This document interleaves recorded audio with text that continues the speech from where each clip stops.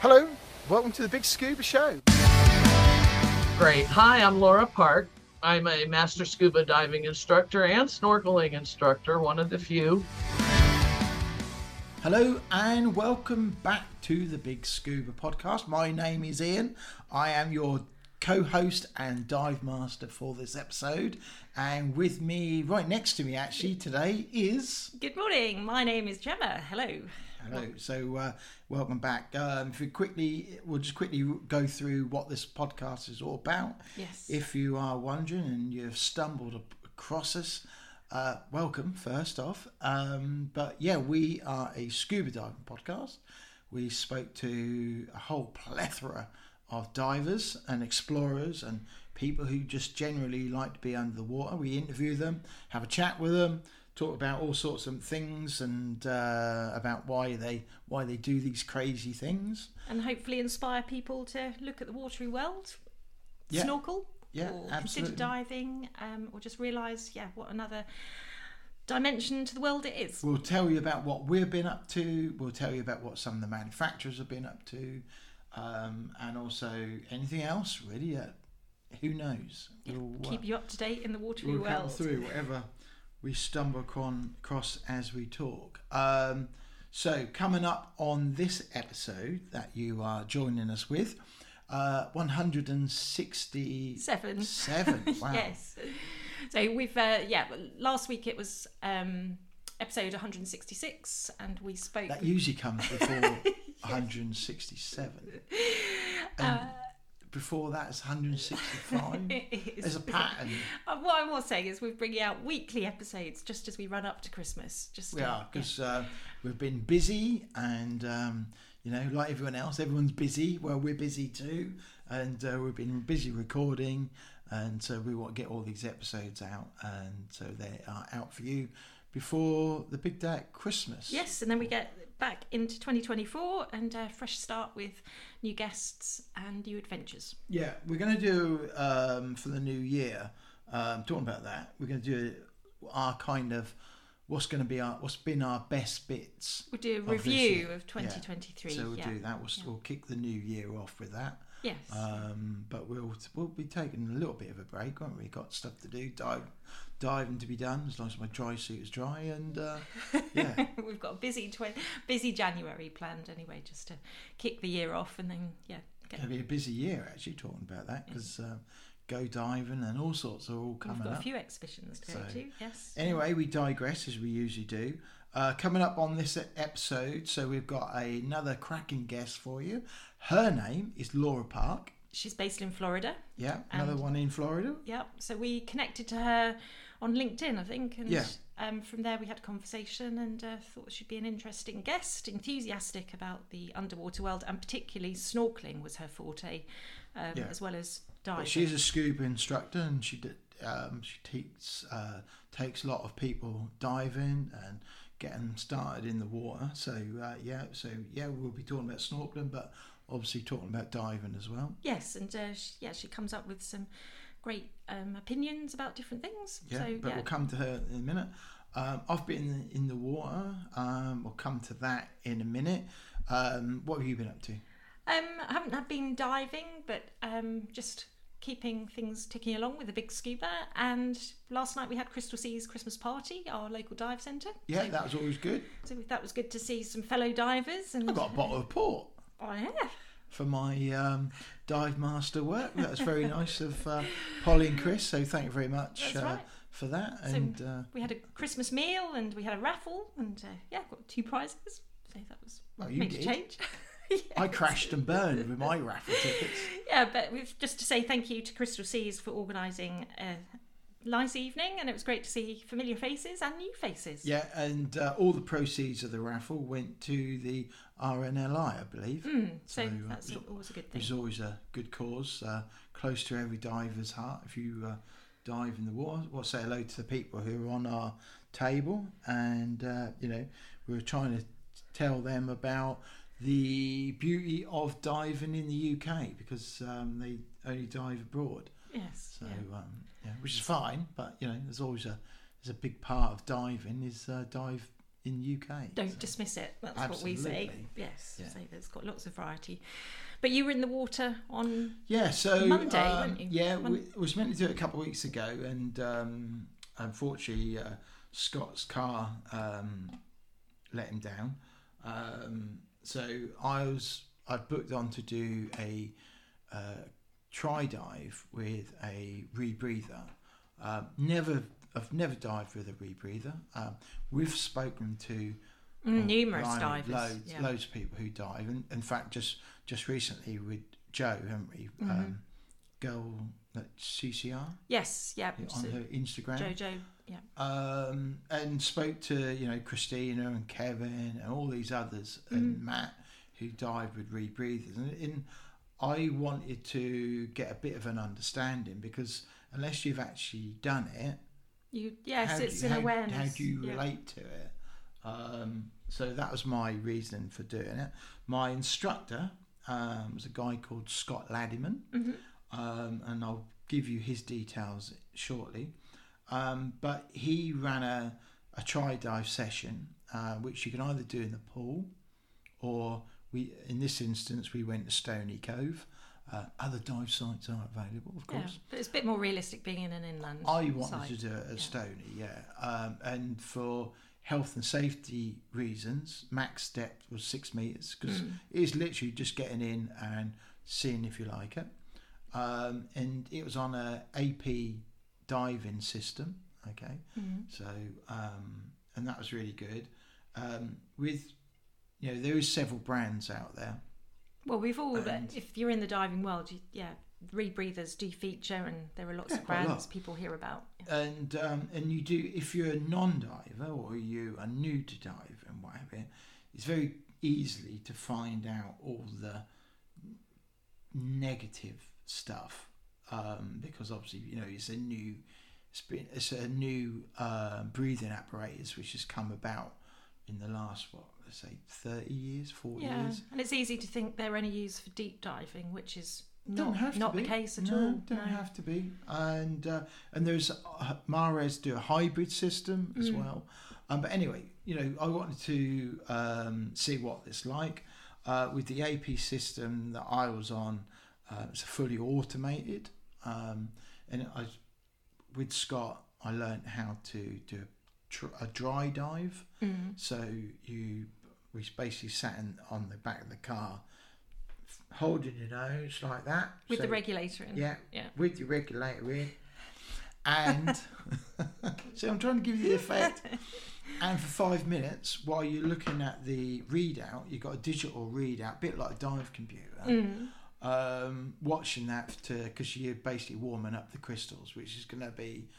So for people who don't know what a rebreather is, it's a linked, so you've got a circuit system. So unlike with a normal where you have a tank on your back, and you breathe in and then you breathe out, don't you? So that's an open system. With the rebreather, it's a closed system. So what you breathe in, you then breathe out, that then goes out in a loop. Yep. Goes through like what they call a scrubber, which is full of all this bit like cat litter. It's a chemicals. It's a chemical. It's like crystals. Yeah. And you've got a drum on your back with a couple of cylinders as well. But I don't want to make this really complicated. But you go through it. Your breath then goes through that. Gets cleaned. All the carbon dioxide gets taken out of that, and then you breathe recycled air. And that whole loop then continues. Now the difference is with that is that when it comes to buoyancy, where with us open circuit divers, we control our buoyancy with our breathing, don't we? Because the air goes out and it's away from us. If we're on a wing or a BCD, we let all that air out, and then basically you add a little bit of air to your suit, blah blah blah, and then most of the buoyancy's on your controlling on your breathing. With the rebreather, you can't do that so much, because that when you breathe out, that air's it's not still going with you. anywhere. It's just going around. So part of the try dive is actually learning that technique, because you can vent. Your nose is like the vent, because when you then come up, you then breathe out your nose, that air comes out and up you go. So that comes out through your nose and then escapes from your mask. Yeah, because remember what happens is that when you come up, air expands. Yeah. So and like any other diving process, you don't want to go flying up. And you've got to keep breathing. Always got to keep breathing. Yeah, always got to keep breathing. But, and I'm sure, we could get somebody on and even Scott, who'd come on and explain it far better than me. I'm just trying to, give your layman's terms. In my terms of how, hopefully, that explain how it all works. But different systems, like a kiss rebreathe, from what I understand, is a manual system. So you have to keep control of the settings. And we know people who dive on them. With the AP system that I was on, it was fully automatic. So you do still have to keep a view on what's happening on your computer. So we did a couple of skills. Okay, so we did a couple of skills. So first off is, after I've done the dry dive, sitting on the back of the car, hold my nose, 5 minutes, waiting, looking at the reader. Yeah. It then said, you could see that there's a green bar that was now getting agitated to say that the crystals are now warming up, and it would be ready to me to dive. Yeah. Okay. So we now switched off the mouthpiece. Okay. And then basically got ready to jump in. And then while Scott was doing his and getting ready, and that way also I've just done a 5-minute dive in the car park. So I had no ill effects.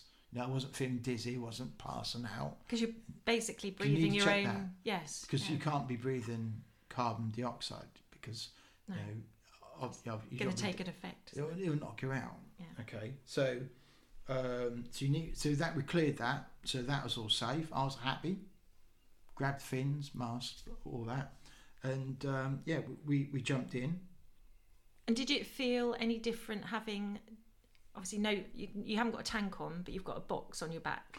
Yeah, so Scott said to me, that's about the weight of a twin set. Now, I would say probably not, that because when you got two 12s on your back, you strap them on, and it's like, whew, blimey, that is quite a bit of weight. Yeah. It's probably, 60 kilo when you got two new 12s sitting on your back. Yeah. Where with this, I would say it's less. It felt manageable, and you didn't feel like, oh my god, And weight-wise, did you have to adjust your weights from normal setup? We added on I think it was 2 kilo to me, which kind of takes the flotation out of your suit more than anything else. Yeah. Right.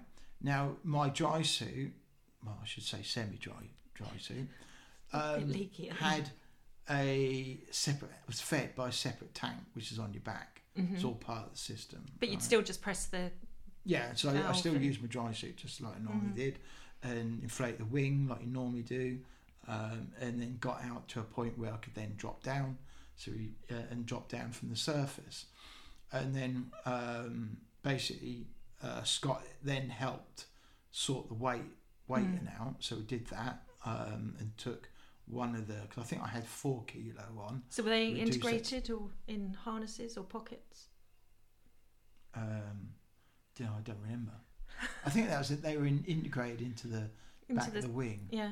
Because you got the system that you breathe in as part of the loop that goes around the back. A part of the you can't really see that so much, but it's there, and that's all part of that whole system.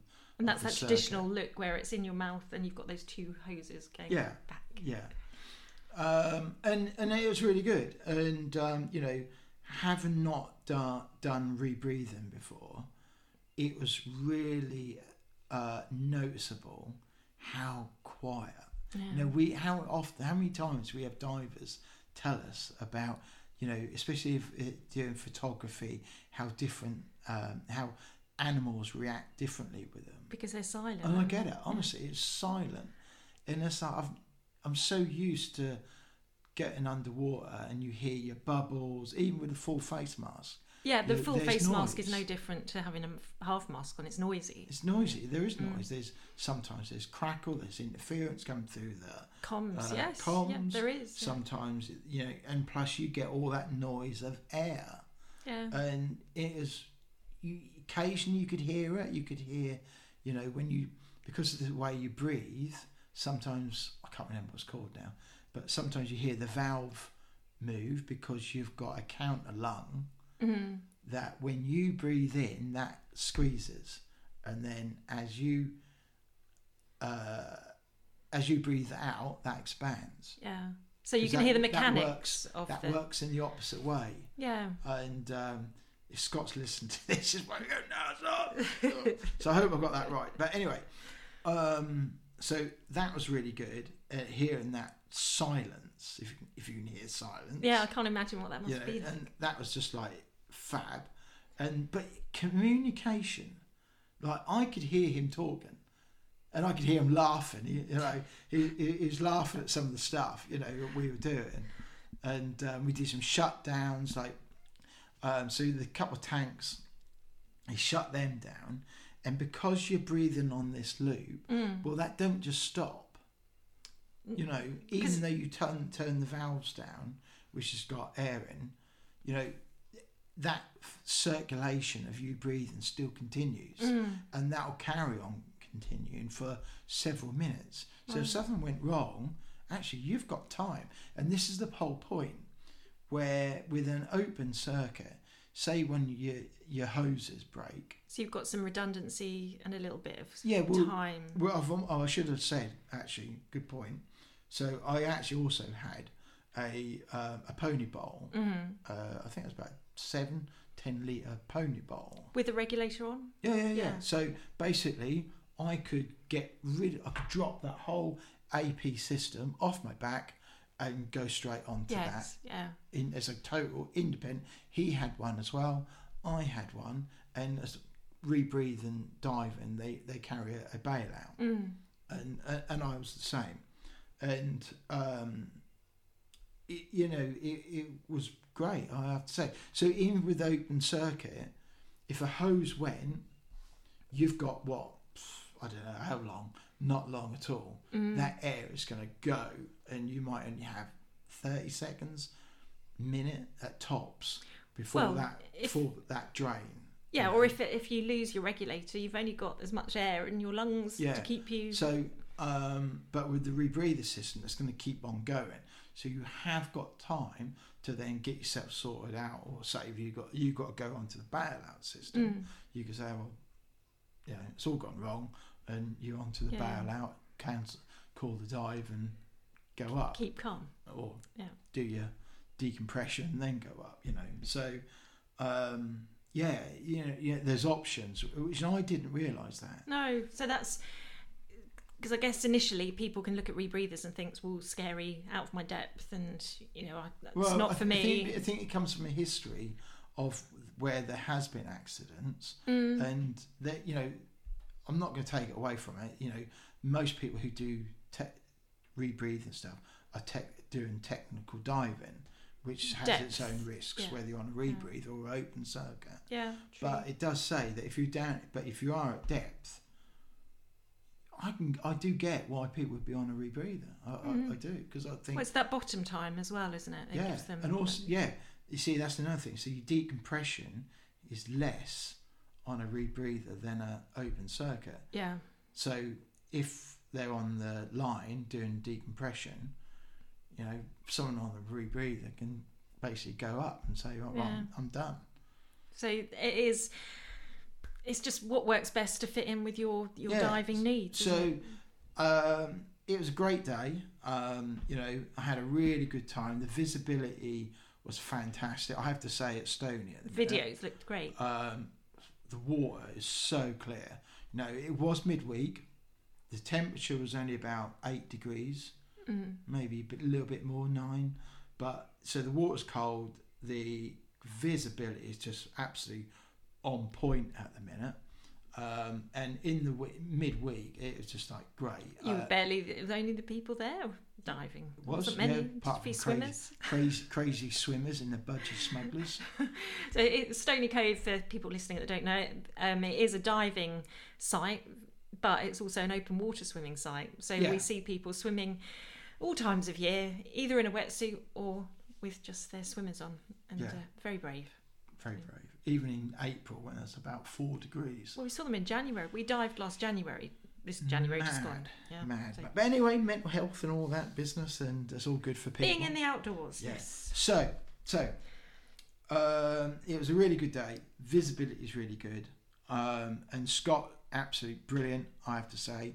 So if you are thinking about, and Scott is a instructor by PS. I did have it. Let me remind myself. Yeah, and it's been good to see you come out of the water and just so enthusiastic about your whole experience. And because I think I've been wrong. Yeah, even if it is something you're considering out there, do it. Do a try dive, because even if it's just to put your mind at rest about issues, worries you have, it's certainly a good way to start, and doing a try dive. Yeah. So Scott is a PSAI instructor, trainer, and a PSAI technical instructor as well, and also BSAC open water instructor. All his details, are all on his website, which is Scott. So www.scott with a double T scubaservices.com. Yeah. Right. So scottscubaservices.com. His full name is Scott Laddyman. You will find him on Facebook. I think he's on Instagram as well. Mm-hmm. But look him up on his website. Look him up on his if you are thinking about moving up onto a rebreather system, and you are as well, aren't you? Yeah, I'm going to do. Scott's been in contact, so I'm going to do a try dive next year. So I should definitely do another one with Scott, and I think I would like to, after this experience, I'd like to try some others. Because what different brands? Rebreather. How do you know what is going to suit you? Yes, that's true. Unless you try 2 or 3 systems, because it's like a pair of shoes, isn't it? You want to find that one that fits. Yes. Yeah? I was going to say a car.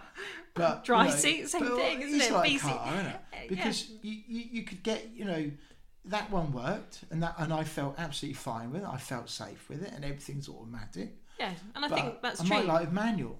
Yeah, but you've got to gel with and feel anything you do in life. You've got to feel comfortable to continue. If I only drive automatic cars, how will I know if I enjoy a manual? Exactly. Unless you give it a go. Yeah. So I do want to try some others.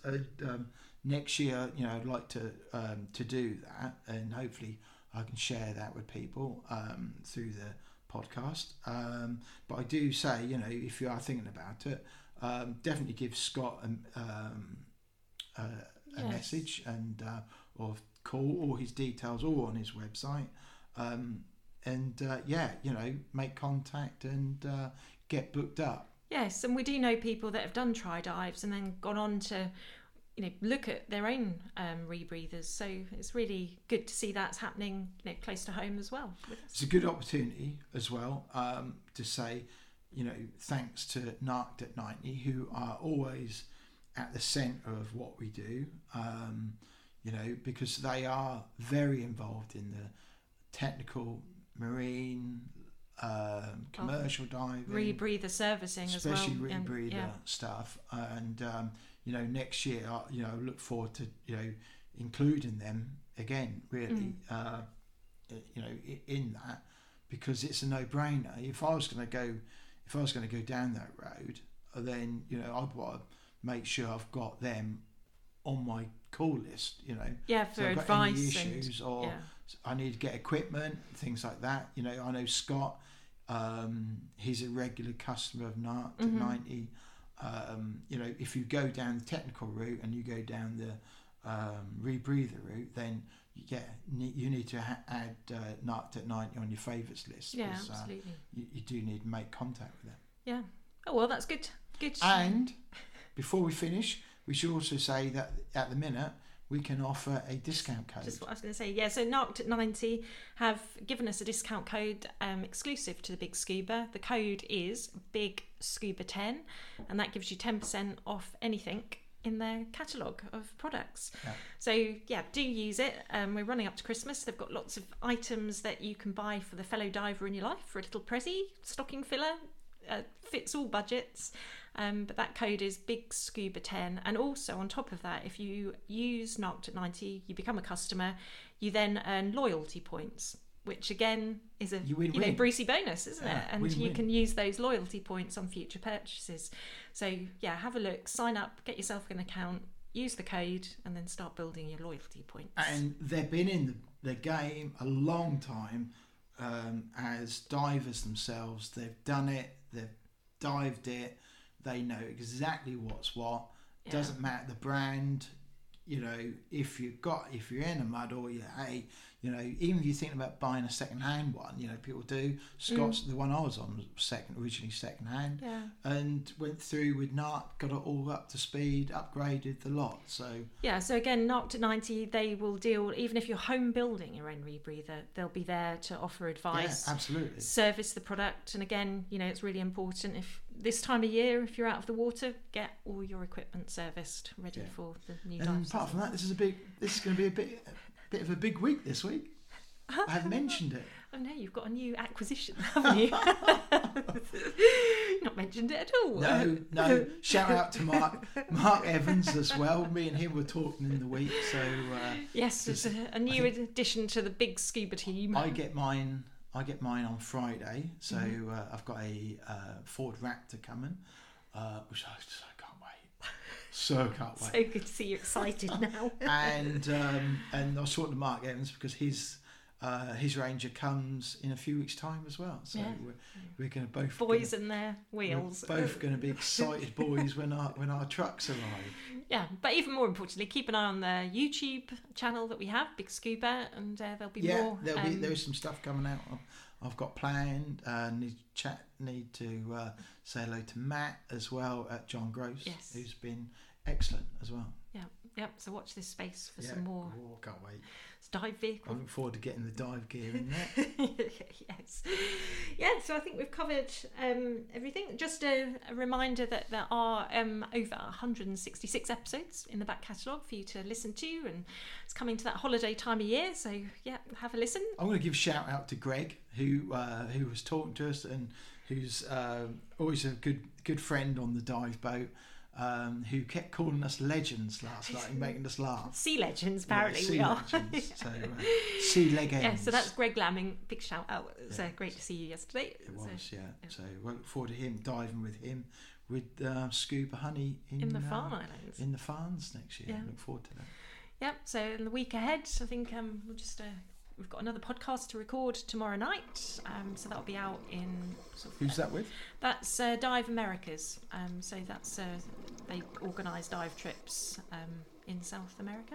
Right. Okay. Yeah. Sounds good. All right. Well, let's get Laura on. Let's have a chat and find out all about how she got into diving. Yep. This is Laura Parke. Episode 160. Hi, I'm Laura Parke. Thanks for listening. I'm a master scuba diving instructor and snorkeling instructor, one of the few. I reside in West Palm Beach, Florida. I'm a native Floridian, born and raised in Miami, third generation actually. My grandmother was from Nassau, Bahamas, and she floated to Key West in 1910. Wow. And brought her 7 sisters and brothers. And when Henry Flagler built the train down to Key West, she took it into North Miami and had her family. And that's how I got here. My dad was born in Miami, and his brother and his sisters, and all my brothers were born in Florida. My mom was from Tennessee. I learned to scuba dive at a really young age. At 9 years old, my dad was in the Air Force, and he was in the reserves one weekend and came home with scuba gear. I was probably 8 or 9 years old, and we had a pool. We're in Florida. And so my dad, a trained Air Force pilot who flew B-24s in World War II, trained me himself. And this was before certification. There was Yeah. no Patty or Nowie or anybody like that. And Yeah. his certification process to me was put all your gear on, go to the deep end, take it off, come to the surface, take a breath, go back down and put it all on and come back up. You can go in the ocean. And of course, I did it with Yeah. flying colors. Wow. But So it took practice. did But it feel I was hooked after that. But that's how I got into diving. so Was my it felt quite natural, did it, when you but took your first breaths underwater? it was. And my parents, since I grew up with a pool, had me swimming by the age of 3. I Wow. have pictures of myself as a toddler. They don't make them anymore, but they had those styrofoam balls that you would wrap around your waist to help kids float at that age. Yeah. And then my Yeah. parents, little by little, whittled away the styrofoam. So there was no flotation left. So I was swimming by then.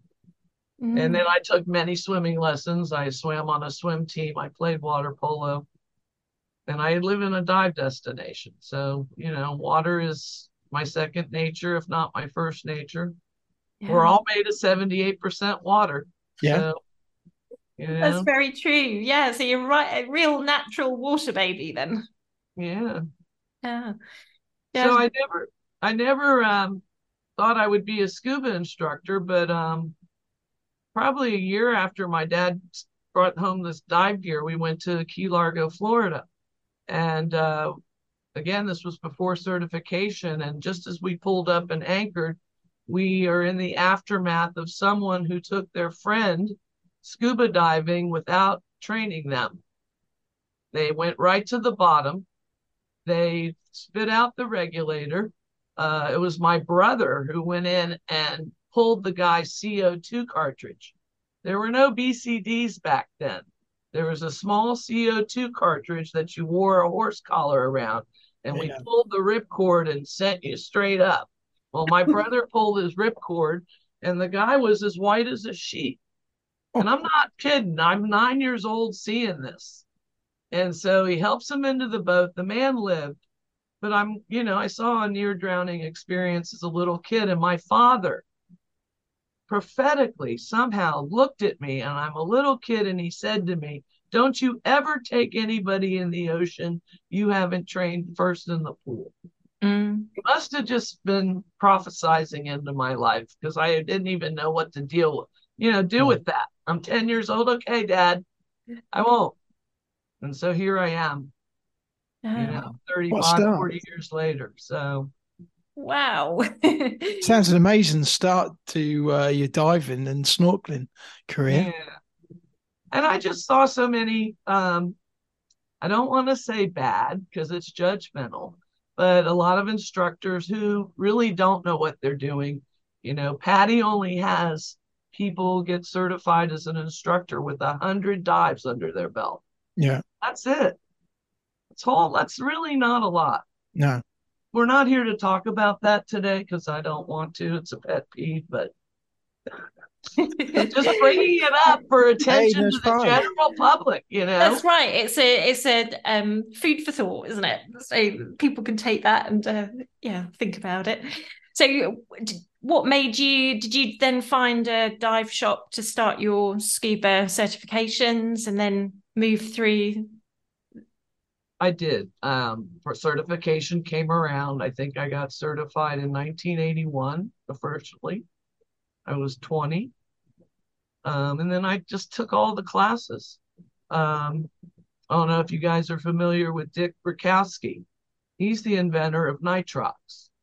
Okay. And I took his class back in 1991. And I can show you, but I'll send it to you. I am one of the first 1,000 people. My nitrox certification number is 818. Wow. Back in 1901, I was taught by the inventor himself, and he's like, on my card. Yeah. I make a big deal about that because it's important. Yeah. Right? There's not a lot of women in this industry that have, a history. And, I hate to be sexist here, But, guys get all the glory in this sport. Very few women did. I think it is changing, though, don't you think? I'm here to change that. Yes, I am.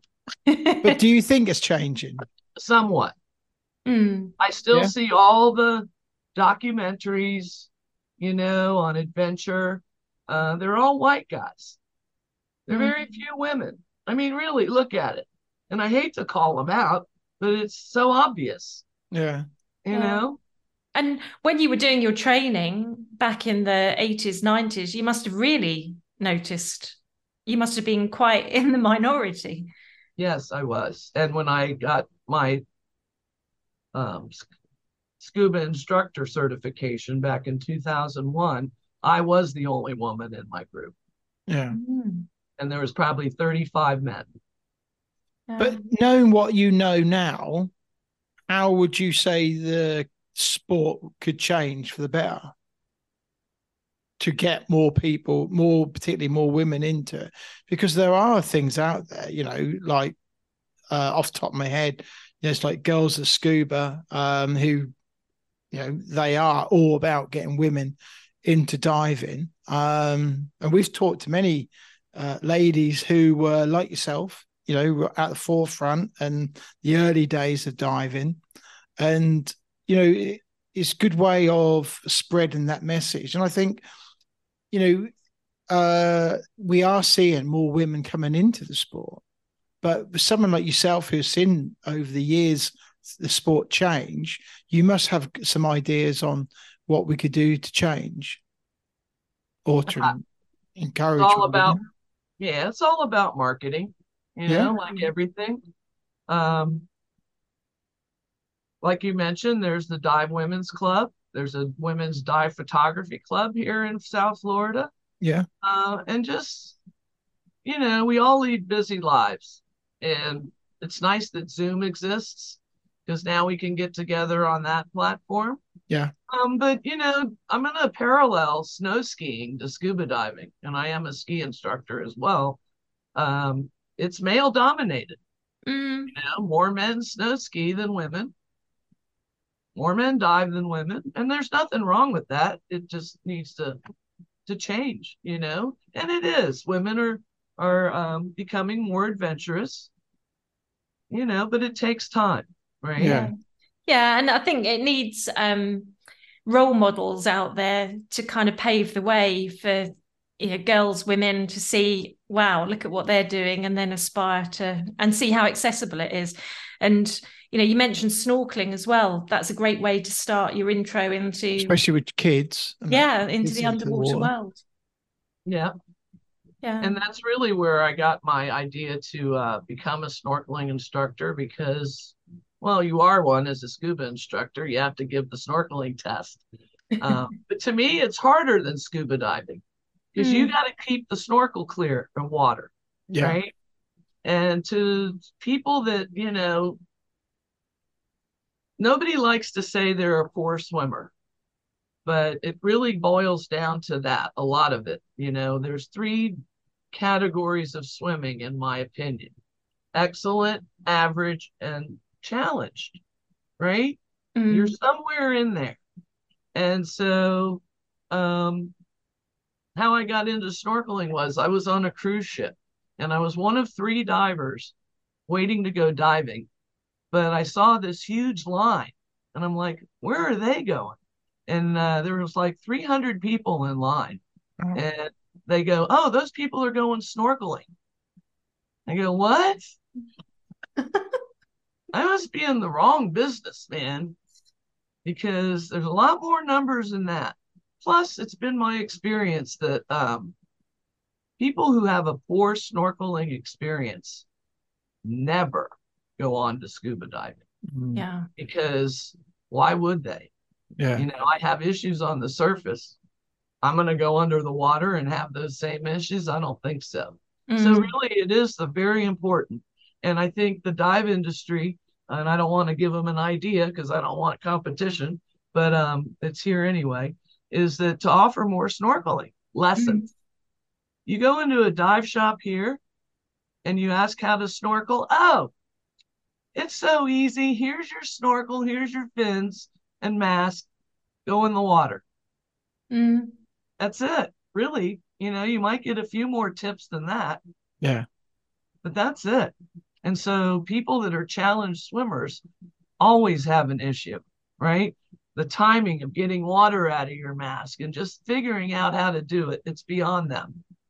Given to So they're not probably encouraged to. their first time in the water, But what right? They about? got all that anxiety in the back of But too. what about getting them in the pool? Well, that would be a good idea.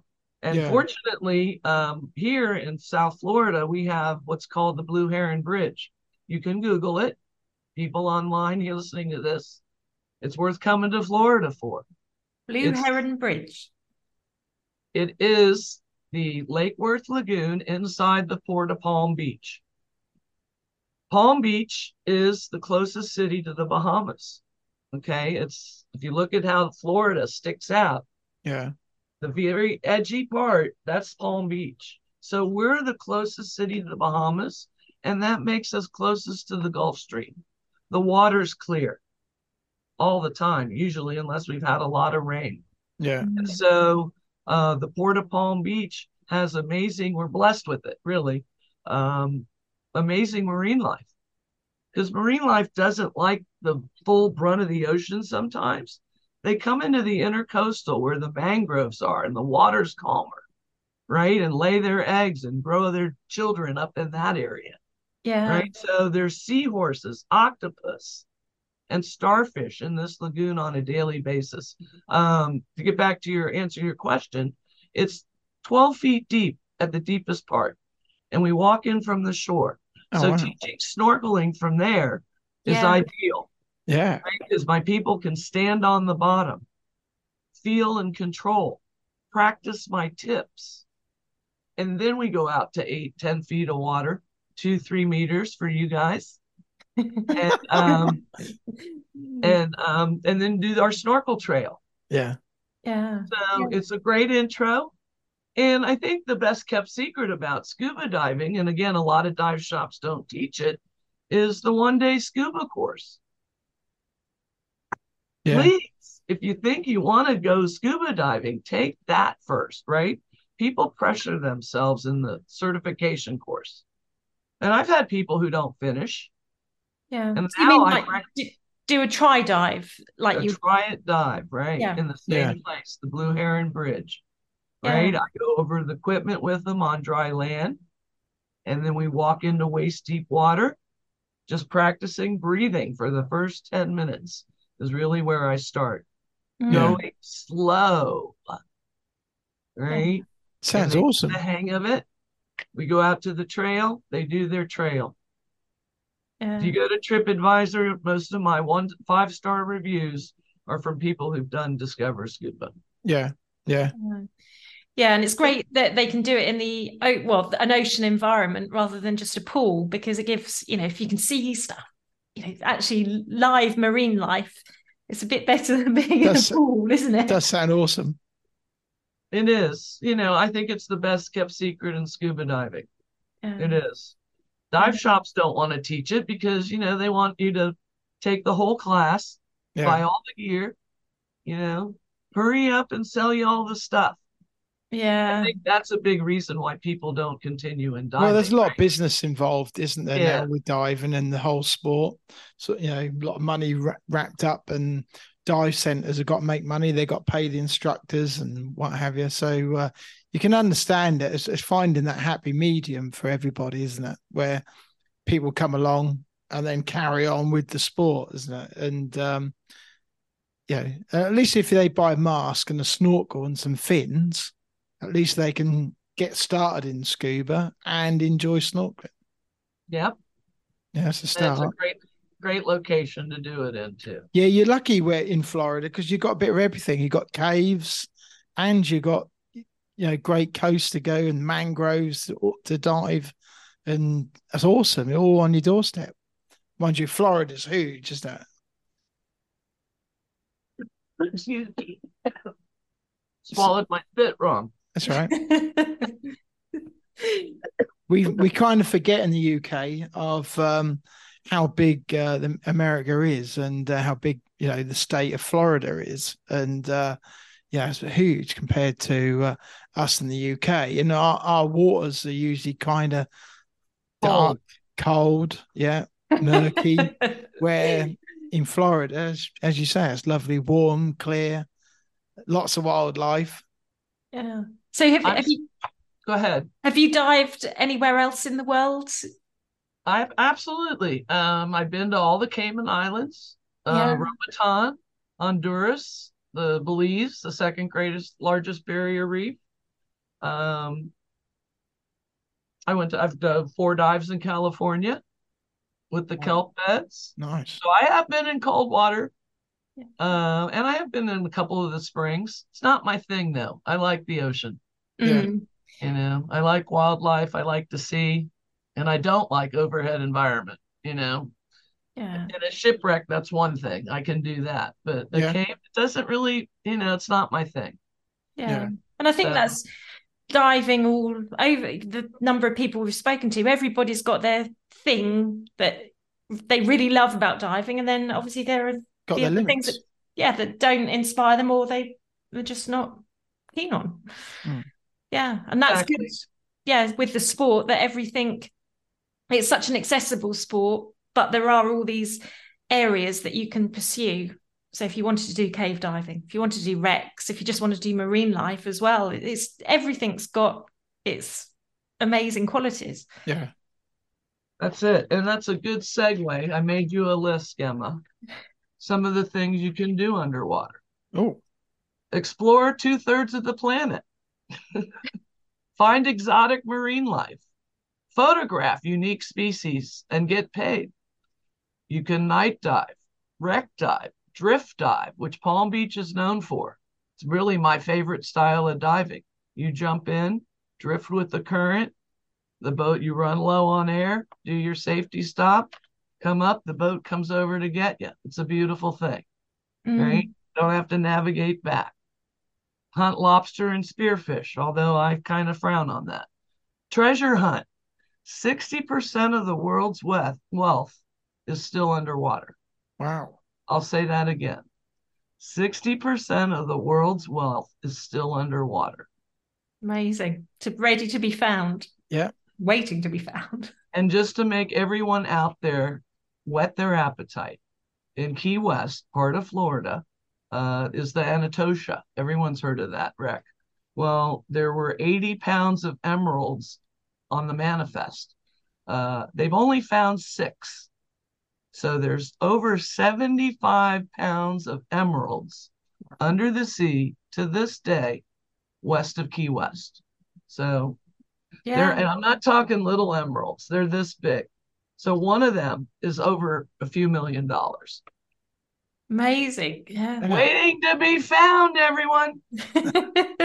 It's like, get to Florida. Yeah. I'll Yeah. finish. Relieve stress and depression. Right? Yeah. Florida has a huge following of handicapped divers.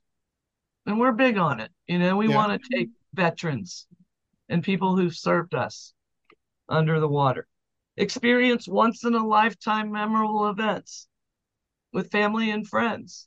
Yeah. You probably had them, you two, right? Yeah. Since you started diving. Find a spouse or get rid of a spouse. Get rid of a spouse. How are we going to get rid of a spouse? Lose them. Yeah. There's a couple dive stories about guys who's ditched their wives underwater. Really? Yeah.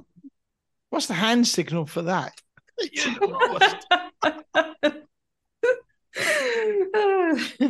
Collect shells, although please make sure they're empty. Shark dive, right? Bahamas is known for some of the best shark diving. You can count fish, right? We have environmental conscious groups that want divers to go out and count our species. Yeah. Right? Commercial dive for golf balls. Must be a nightmare trying to get them to stand still, though. You got to practice. Oh, no, they moved. Well, if you're going to do groupings, right? They teach you how to do this. Like you'll pick an area, right? And count how many are in that 2-inch area. and then try to multiply how many areas there are. All right, nice one. Yeah, okay. Underwater archaeology. Yeah. I would love to do that too. Mm. You can cure skin ailments of all kinds in the saltwater. Yeah. Yeah, true. And be a conservation mouthpiece for marine animals. Without clean water and a clean ocean, we're all doomed. Yeah. Yeah. It's just a matter of time. But there's my list. That's a very good list. Yeah. Yes, I think yes, that would make a great piece. But and did you say commercial diving for golf balls? Yes. Huge in our state. And golf isn't as popular as it was probably 20 years ago. But the golfers hit their golf balls into the little ponds and lakes. And so the aftermarket for used golf balls in Japan is huge. A sleeve of golf balls, 3 of them, is like $9. Oh. Yeah. Yeah. So But if you what? So they one, collect them and then ship them all the way to Japan. Yeah. Wow. Well, some of them. I'm not sure all of them. Yeah. Enterprising. There is an aftermarket for used golf balls. Now, I wouldn't want to be swimming in those ponds personally. They're full of pesticides, fertilizer, muck, pollution. Yeah. Everglades, alligators, snakes. Yeah, because you get alligators out there, don't you? Salties and that, don't you? But I know a guy that makes a good living collecting golf balls. Yeah. No, it's pretty amazing. So your day-to-day activities, are you still instructing? I am. I'm on the I am the official snorkeling and scuba instructor for Expedia in Florida. Not that that's a windfall of business, but it keeps me pretty busy. And I'm doing a lot of snorkeling. I'd still teach a lot of scuba, but since I am one of the only dive instructors teaching snorkeling, it keeps me pretty busy. Yeah, that's good. So, I never knew there would be such a great market for it until I got into it. Yeah, that's really awesome to hear. Yeah. And do you find a lot of the people that have done the snorkeling qualification or course then proceed to try scuba? Yes, they go. I always tell them about the 1-day scuba course. So a couple of them have come back because we get a lot of people that do come to Florida every year. So when they come back to visit relatives, they came back to try the scuba course. Yeah. And it's perfect because you don't have that time commitment or the money investment, right? And you get to stick your big toe in, see if you like it. Yeah, I love it. I think it's the best kept secret of scuba diving. Yeah, it's a good way, and it maybe is a better way to guide people down that path of sort of proceeding to be a scuba and do their qualifications then. Yeah. But I wanted to go back and talk about find a spouse underwater because I just think you might find this an interesting story. It happened to my brother, and I happen to have a client. So I'll briefly tell you about both. A client came to me, and he wasn't sure his fiance wanted to scuba dive, but it was a deal breaker for him. He really wanted to marry a scuba diver. So I said, listen, you can't force people to do this. And it puts a lot of pressure on her to think she's got to get certified. Yeah. Give her the 1-day course. P.S., by the way, she has terrible eyesight. So I said, listen, I want you to go get her prescription lens right from the get-go. Because she can't even see, and she's going to get down there and see blurry. What's the point? Yeah. And she's going to hate it. And you're not going to, continue on. So he did, man. He listened to me. Praise God.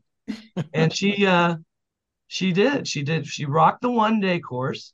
After that, I sent her the book. She came back to do more pool training and took her in for her second set of ocean dives. Yeah. What was funny at the end of the certification, when I make her do all her skills, she looks over at her fiance, dead in his eyes, and goes like this to him.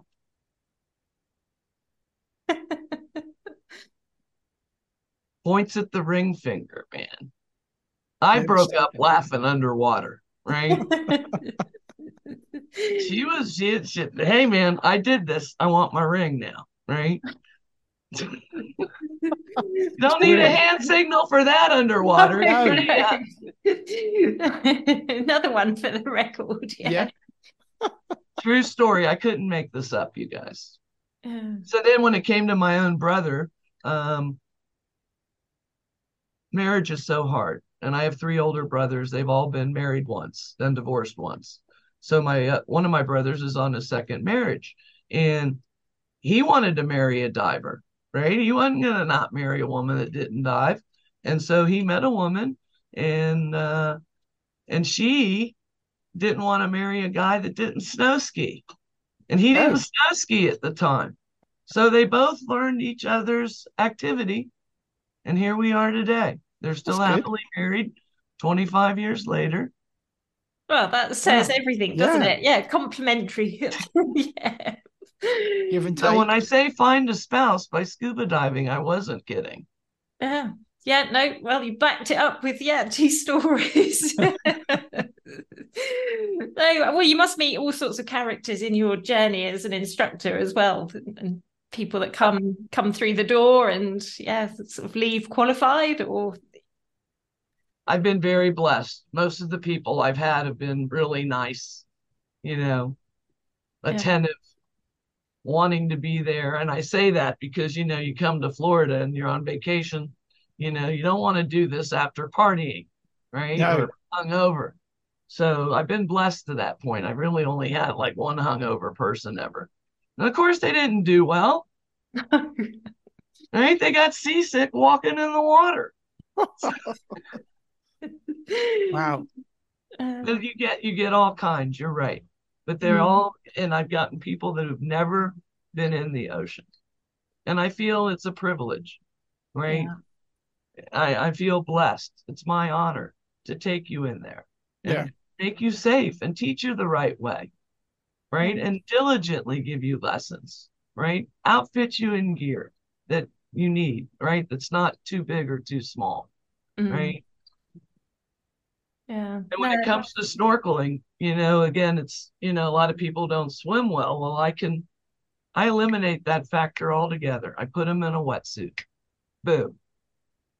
Yeah, that helps. A poor swimmer is above average when they put a wetsuit on. Because of the buoyancy. Because of the buoyancy. You took it out of my words out of my mouth. Absolutely. And most people have never put on a wetsuit. So it's a game changer for their swimming. And they love that. So it takes that fear away. Right. So now I can focus on the marine life, right? I'm not focused on trying to swim and tread water and worried if I'm going to, sink to the aspirate it or get it up my nose. That's good because, we've snorkeled in wetsuits and it's amazing how much buoyancy you do have. You're not going to sink like a stone at all. That's good. Today's episode is sponsored by Narked at 90, so let's find out a bit more about them. Narked at 90, their tagline has been beyond technical, which describes them pretty well. John Routley and Brent Hudson launched the company over 20 years ago. They are both technical divers who have logged thousands of mixed gas dives between them over a 30-year period. Using their engineering know-how and diving expertise, have developed bespoke, personal, commercial and military diving equipment and products of a universally recognised, unparalleled calibre. Their ability to be adaptive and versatile with their developments led them to support the NHS during COVID. Using their superior knowledge of breathing and oxygen monitoring systems to help develop emergency ventilators. They also design and supply the sneaky stuff used by defence-based development groups throughout the Western world, although they can't tell us much about that. If you're thinking of moving across to tech diving or completely new to diving, Narked at 90 can advise and guide on the best equipment and setup for your personal or commercial requirements.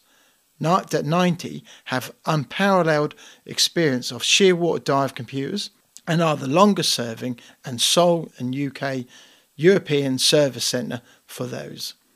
They are happy to offer technical support, servicing, repairs and upgrades to all Shearwater computers, past and present. Narked 90 stocks Shearwater computers, but are also stockers and technical support centre for many other manufacturers, including Divesoft, JJCCR, Hollis, Revo and Kiss Rebreathers. Based centrally in the UK, Narked 90 also offer full rebreather head servicing for selected manufacturers. Bespoke cable assemblies. Advice on specific fitting requirements. Suggestions and guidance for home builds. Computer laser cutting and engraving. Pressure testing to simulate 400-metre dives. So, Narked 90, a reputation built on supporting both manufacturers and divers worldwide. Go to narked90.com and make sure you are following their social media to keep up to date with their latest news and offers. Narked 90, large enough to cope, small enough to care. So you're also a nurse as well, we read in your bio as well. So do you bring that into your diving as well? Absolutely.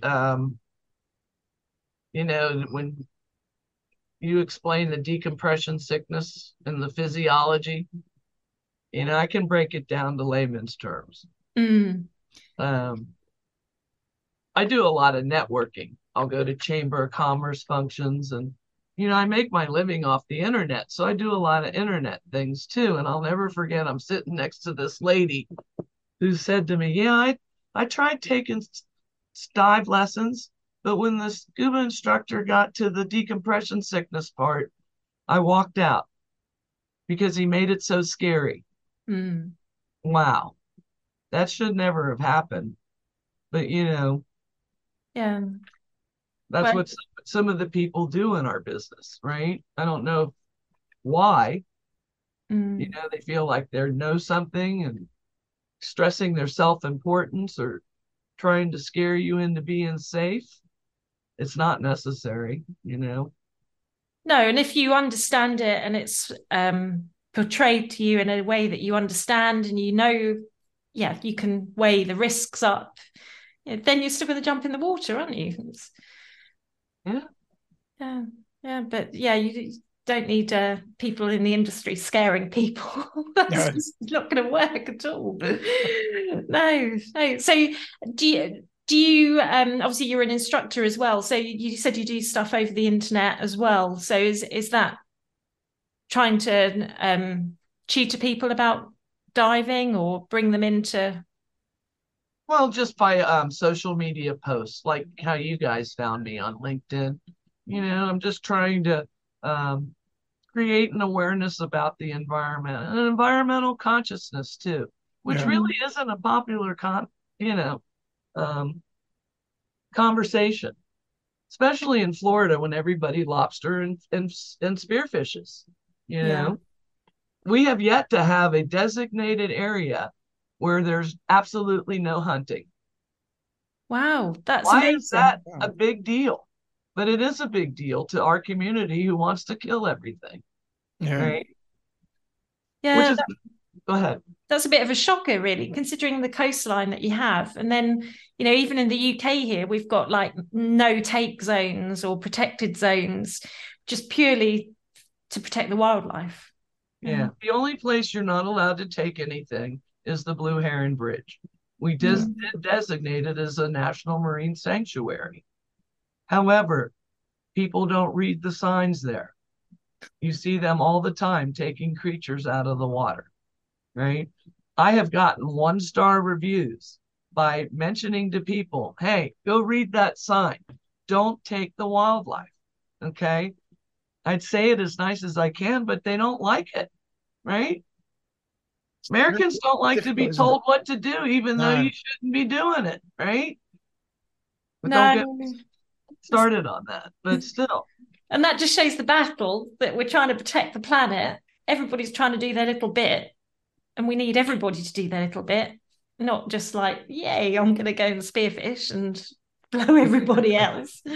That's big industry, isn't it? And big, a lot of money, in, I suppose, with the technology it goes into making the spearfish and guns and things like that. and the absolutely. wetsuits. Free diving, yeah. I hope you guys come to visit me, but I will take you to two of the, well-known dive shops here. Yeah. There's a whole room of spear guns, right? That must be popular for them to then stop. Yeah, it is. It is. It's Yeah. Yeah. But again, it is a sport that is historic, isn't it? And it's always been there, and I guess it's kind of attractive to some people. No different to like going into the forest, hunting, shooting. right. So And then there's commercial fishing too. Yeah. So they're the biggest rapists of the sea. Yeah. But there must be agencies out or companies out there who then monitor what goes on and how much is taken. There are. I just There don't are, know is it? them right off the top of my head. Yeah. Absolutely. But get with Greenpeace, they've got all those statistics. So October 17th, Drew Richardson, he's the president of Patty, Yeah. wrote one of the biggest emails, his best email I've ever read from him. I'm going to give you 2 paragraphs of it. So at the pre-dawn twilight, a man was picking up stranded starfish and throwing them back into the sea. When asked why a skeptical observer, by a skeptical observer, he said, "One can help them. But there are miles of beach and thousands of starfish. You can't possibly make a difference," said the observer. Tossing yet another starfish back into the sea, the man replied, "It will make a difference to this one." Yeah, it's true, isn't it? It's that It is. every Yeah. little bit helps. Yeah. So this story reminds us that no constructive difference is insignificant, and making a difference is an individual choice. Collectively, such individual actions taken by 1 billion ocean torchbearers can scale into a positive ocean change. That's what it's going to take. Yeah. Yeah. And as scuba divers, we've got that responsibility to try and pass that message on. That's right. And you're in the ocean, please take that time to, unravel the sea whip from the monofilament, right? Yeah. Yeah. And it's equally, even if it's a beach clean or picking up a can on a beach, rather, even if you're not underwater, it's If still... everyone did even 5 minutes, that'd make quite a difference, wouldn't it? Absolutely. Yeah. And it is just that message becomes contagious then, and whoever sees you on the beach, it's always inquisitiveness, and they'll ask what you're doing, and from there it just kind of hopefully it explodes. Yeah. In a good way. Absolutely. And I don't know how true some of these videos that you see online on YouTube are, but I've seen places in the world where, the beach is covered in plastic. Well, there's no way a turtle can come in and lay eggs there, right? It's a problem. Yeah, I've seen it in places where that's like that. Yeah. Well, and that's how 4Oceans got started, right? They were 2 surfers that went surfing somewhere in French Polynesia, I think, but they couldn't believe how much plastic they were seeing in the ocean. Yeah. It is everywhere, even on our beaches. I live on the beach, and you always see something. There's, whether it's come in from the ocean or people have just dropped it. I think a lot of the stuff years ago used to get dumped there, didn't it? Yeah. Because out of sight, out of mind. Yeah, the ocean was our rubbish bin. Unfortunately. Yeah. But we're changing that, right? Yeah, and that's the positive side, because there are people like yourself and all the other people that are so passionate about the ocean and diving that can pass that message on and be passionate about it and be a voice as well. Absolutely. Yeah. So it does matter, that one starfish. It does. Oh, definitely, yeah. Yeah, absolutely. So what's the future hold for you? Have you got any plans for the coming year, or? I do. I'm going to bring out a line of wearables since we were talking about trash, this is the back to one of my shirts. And I'm just going to show it to you because it says, "Don't trash where we splash." That's good. Very good. Excellent. And so I'm going to put those up on my website. So that's a t-shirt or sweatshirt. Sweatshirts, t-shirts, hoodie. Yeah. Yeah.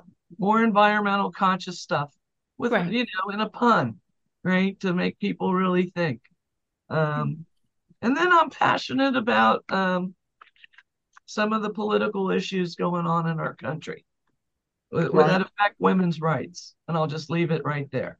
Okay. I think I know what you mean. Because, a couple of them have been changed this past year. Yeah. And it's bothersome. You think you live in a free country and then some of your rights are taken away. Yeah. Yeah.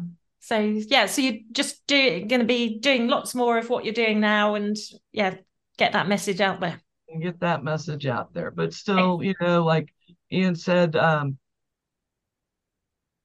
grooming more women to come into my business, right? Yes. I'm not sure how to attack that, but I have thought about it. It was funny that you brought it up.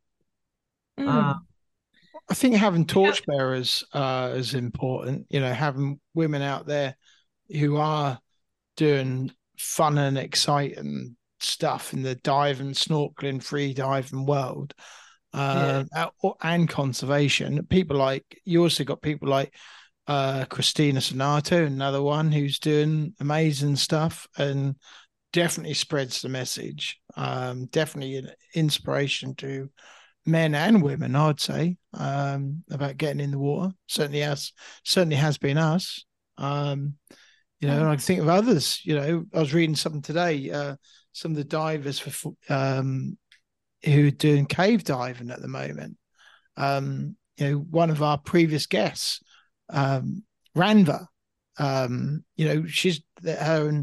They're doing cave diving at the moment with Maria Bollerup. Yeah, and that builds in conservation there because it's about the freshwater environment and concern. So there are people out there. Yeah, but I think it's just finding those people and spreading the message, and then obviously, like yourself, that you're an ideal person to sort of promote women in the industry and show what's possible. Yeah. It would just be nice to have a woman for once, do one kind of a adventure kind of show, because like I said, they're all male skewed. And, it's when you sent me the email, you asked me, who's 3 people I'd want to scuba dive with. Well, one of them would be Jane Goodall, right? Because she was a trailblazer. Yeah. She was really the first woman who had a. Do you want to explain who she is? Show.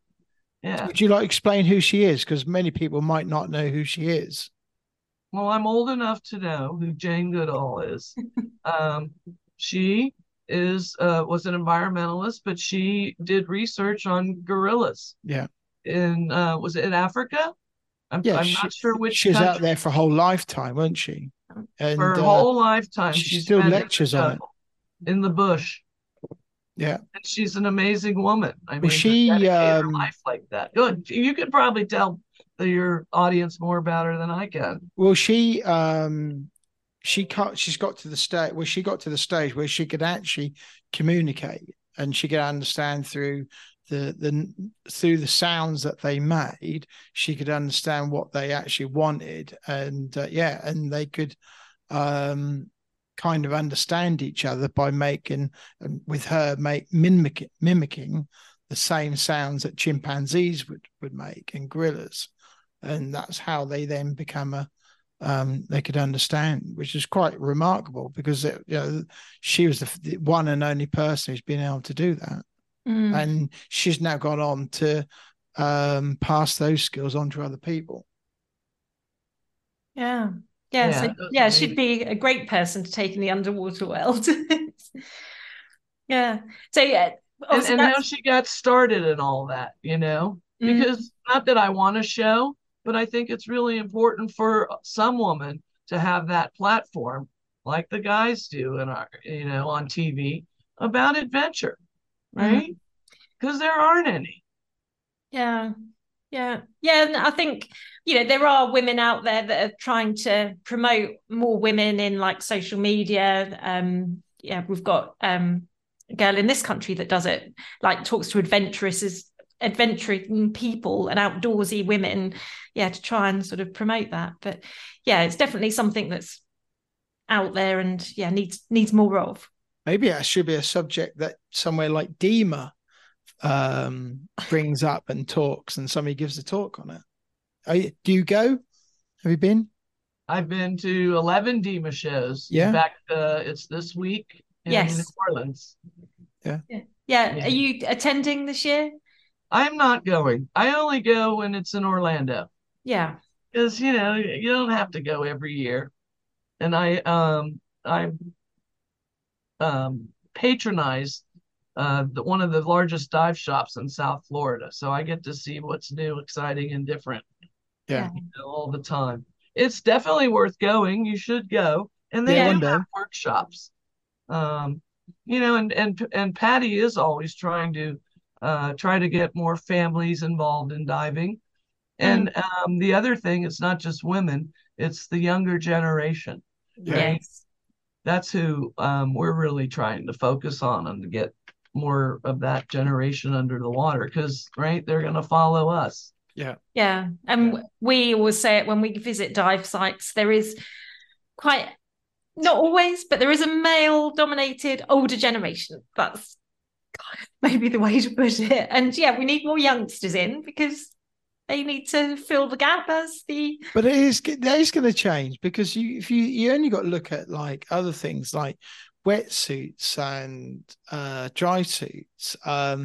They are a lot more tailored now towards women, which is going to make it easier for women to come into it, rather than, the way the technology has advanced over the last, 10, 20 years is amazing. And that is going to get better. And with making things more accessible for women. Because initially, there wasn't many women in it from the start. Yeah. Yeah. Well, the dive industry, like snow skiing, they very much parallel each other. The average dive instructor's lifespan is 2 years. It's short because they see how hard it is. Yeah. This is not an easy job. No. Right? And if you don't have a lot of experience, it's even harder. Yeah. Right. And that's true. Once a quarter, Patty publishes for us instructors the Undersea Journal. And in the back, they let us know who has been suspended or gone under disciplinary action because their standards weren't up to par. And every quarter, there's at least 200 dive instructors on that list. Wow. The public doesn't know about that. Yeah. Yeah. Yeah. Well, they should, though. Yeah, it should. And that's why you need to go to a reputable dive shop with, good certifications, instructors, reviews, to know that you're going to get the best experience. And that's why it's important for instructors really to also get paid as well, because they're being committed and committing their time to it. So it's important. So who's your other two people you'd take in the water? Well, let me look at my list because I just went and brain farted here. Sorry. That's all right. Oprah would be my other one. Why Oprah? She loves the ocean and the beach, and I just love her attitude and how she thinks about life. But she's also affiliated with CBS, Central Broadcasting. And, of all the stations, they have the most environmental consciousness of wanting to clean the planet. Do you know whether she's ever dived? Money. I'm sorry? Do you know if she's ever dived? I don't know if she's ever gone diving or not. Okay. But I'd like to find out, but I have to have, time to pursue that with all the other things I got going on. Well, that's a good, we've never had Oprah suggested before on our podcast. Other late night talk shows are available. And I've mentioned women so far. Both have been women, and so is my third one. Go on then. But Oprah, she loves animals, right? She would be a good resource person to help the world get the word out. She likes the royal family as well. Yeah, and she's a woman. And my third person is my mom. Oh, that's nice. Yeah. Because my mom only wanted to just float out in the water. She never even liked the snorkel, right? She would just put her face in like that and look at the bottom.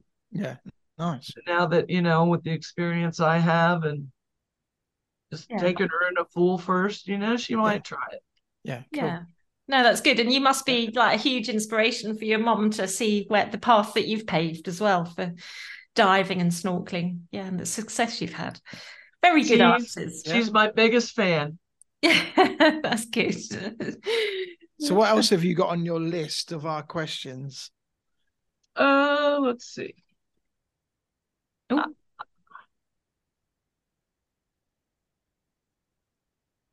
was just gonna, I have so many things I could talk about because I do give that talk about to the high school students about careers in diving, which, a lot of the lists that I gave you are commercial things. So, So what is there anything that takes you out of your comfort zone in life? I don't think I would like to skydive personally. Oh, I've done that. Crazy people do that. Only crazy people jump out of. I did that a couple of months ago. I know. I saw you did that for your birthday. I thought that was awesome.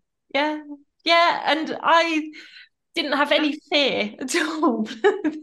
It's the landing that doesn't, appeal to me. I just don't want to get hurt. Yeah. That's all right. That's the only thing, isn't it? Yeah. Jumping out is fine. That's the landing has always caused the trouble. The bump. But then things like skiing, that can be pretty painful. And you have to ask who packed your parachute? Are they qualified? How experienced are they? Good question. Are they having the bad day?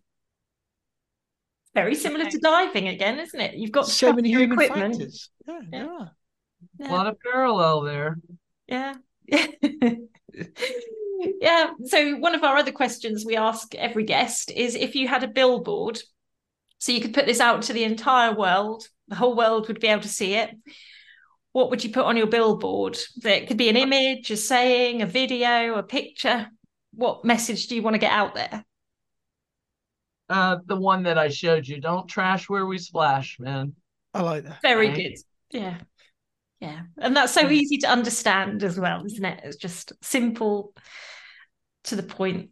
Yeah. Everybody. It is, because a lot of the sea creatures, like plastic bags, detrimental to turtles because they think they're a jellyfish. Yeah.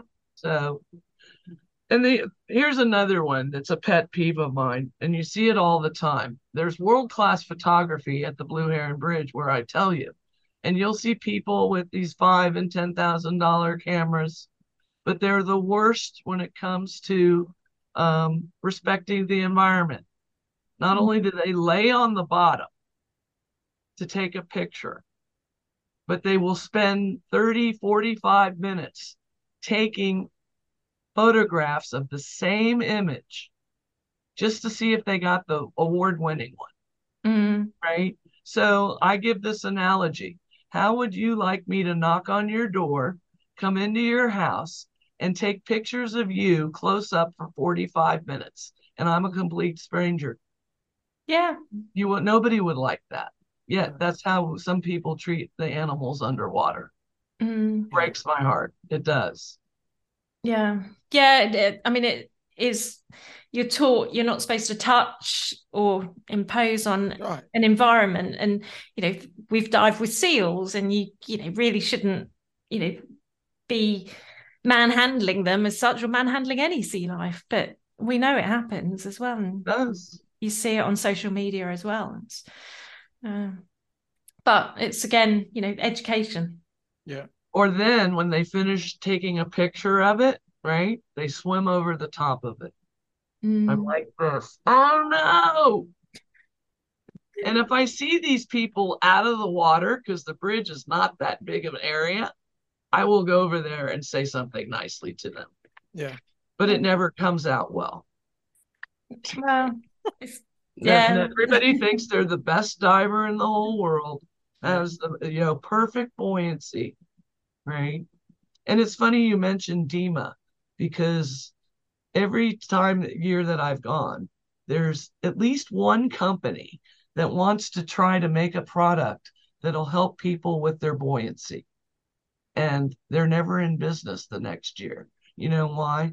Because there's no product that's going to help people with that. It's all about your breath and breathing. Yeah. Right? It's not complicated.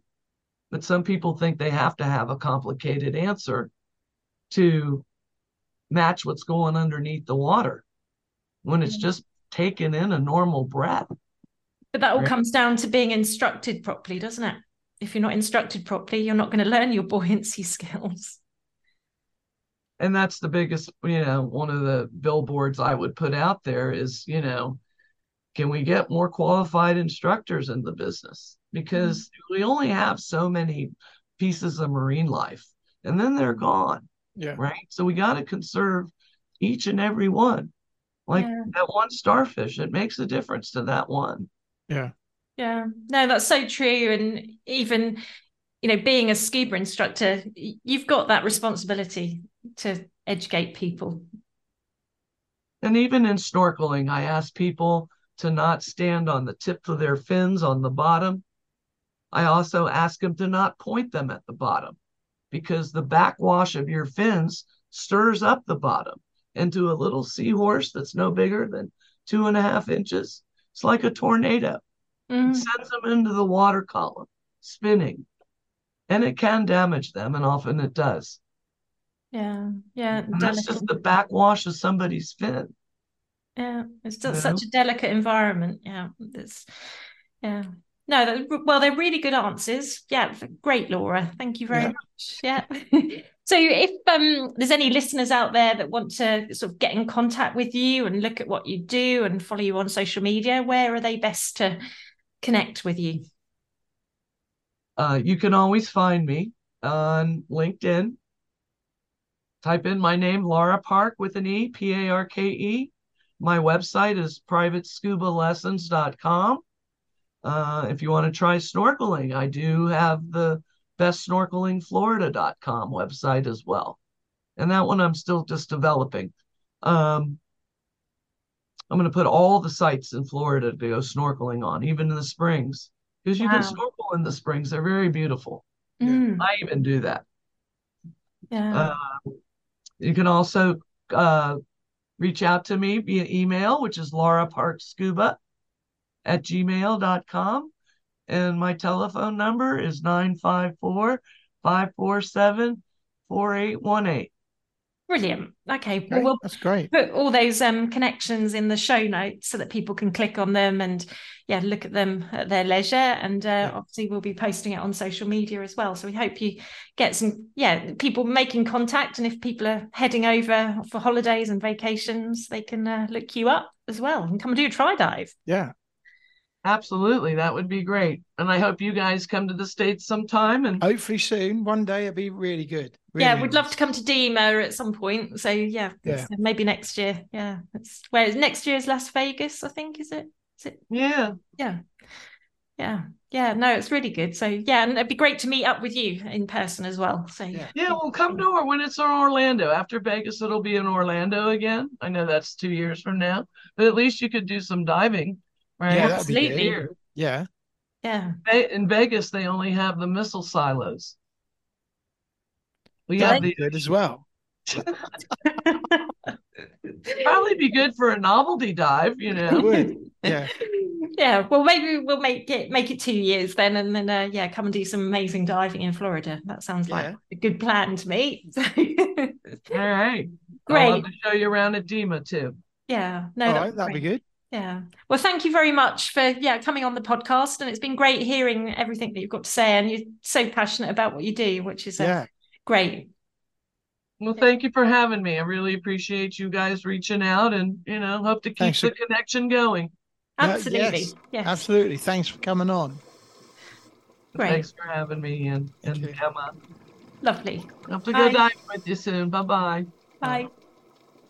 So that was really nice of Laura to come on and spend some time with us, wasn't it? Yes, and so passionate about the diving that she's got in her area. Florida sounds amazing. Yeah, and they're so lucky. But like I said earlier on, you kind of forget in the UK of just how big, and you think actually it's not on the doorstep because like from her that would be like a few hundred miles. When that'd be, like going from here to Scotland and back again. Yeah. The size. Yeah, it's probably difficult to put it into perspective a bit, but yeah, they have some. If you're right down the bottom, the south of Florida, that's a long way up and round.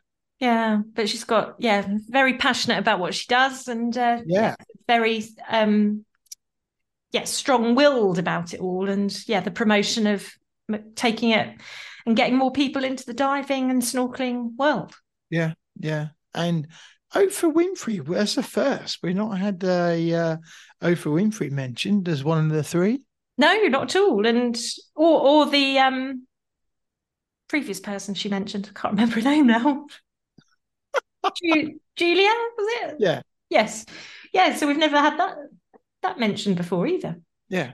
So, but see, different guests, different ideas. Yes, so that's another one to chalk up. So, but that is great that she wants to promote more women in diving as well, which is, always a good subject. It is, but I kind of think, it's better than it was. It is, I think so. But there are different pockets in the world. You can't change time. You can't go back and change, how, at the end of the day, the sport was invented by a guy, and it's just how it's gone. But also Laura's in a environment where maybe it is a bit more male dominated in that Florida dive shop. I don't know. I just kind of think things are changing, and now manufacturers have seen probably for the last 10 years that it is worth their time and money investing and designing new swimsuits for women, new looks and texture, materials. It's going to make it easier for someone like Honey when it comes to diving and what have you, because girls don't have to get into a lot of bloke's wetsuit and hope it fits. Well, they're more tailored to fit a female body. Yes. Yeah, and is that what you're trying to say? Well, it is, but there's just as much selection for women now as there is men. So I can't think of a reason why now, why women wouldn't get into it, apart from they just don't like getting in the water, which that same reasons are applicable to men. Yes, yeah. But then everybody's got their opinion, haven't they? So yeah, and that's why we get them on the podcast to share that. The variety of our guests. I thought at one stage we were going to get political. I thought that could be interesting. No, she's just planting a seed there for people to think about. Yeah, well, to be fair, America has gone through some changes of late, and there's a lot of people for it, and there's a lot of people against it as well. Yeah, and again, it's part of their history, American history, and it's only American can decide for the future what way the country will go. Yeah, and everybody's entitled to their political opinion. Well, they are, and one person's freedom fighter is another person's terrorist. And what do we know? We're just a couple of people what to talk about diving. So you don't want to get into all that. No. So, there's many people far more qualified and better to talk about that than us, as far as I'm concerned. But at the end of the day, we just want to say thank you for Laura Parke coming on the podcast. Absolutely, yeah. We've been waiting a while to get Laura on because she does a lot with training and instructing, and getting people in the water and that. So, and it's only right we speak to her and share her message. So, Exactly. Yes. So if you're interested in learning more about Laura Parke, look up her website or drop her an email. If you're heading over to Florida on holidays, definitely look her up. absolutely, check the show notes for the contact details. Yeah. And let us know what you think, any feedback on this conversation. We have spoke to other people from the Florida area. Firstly, I can think of John Chatterton way back, nearly 4 years ago, who trains people in tech diving and looking for wrecks. So yeah, I think also I'm trying to think off the top of my head who else we spoke to from Florida. I'm just trying to think off the top of my head. And I Tech can't. Talk from Florida. Yes. Yes. Yeah, he's a Florida man. Yeah, I believe. So yeah. And what was his ministry? I'm trying to think what his church is called. I can't remember. No, I can't remember off the top of my head. No. But if you want to have a listen back to Tech Clark's episode, we'll put the links below. But yeah, we did 2 podcasts with Tech, didn't we? And he came out and told us all about Transform. Yes. Yeah. And that was kind of probably in the midst of lockdown, definitely in the UK, that we spoke to Tech Clark, because he'd grown a beard as well. He had grown a beard. Yes. But yeah, he's actually running the show at DEMA as well, isn't he? Yes, yeah. So if you're going to DEMA, drop us a line, let us know how you've got on, because when this podcast come out, DEMA would have happened. Let us know what we missed. Yes, yeah, be always interested. Yeah. So, but yeah, that was Laura Parke, and we just want to say thank you to Narked at 90 for being our podcast sponsors. Yes, absolutely. We can't do it without them, and it's great to have them on board. And if you in the rebreathing world, tech diving, or you're thinking about just getting into diving, you need to know about Narked at 90 and make sure they're on your what's the with spreadsheet with websites on your browser.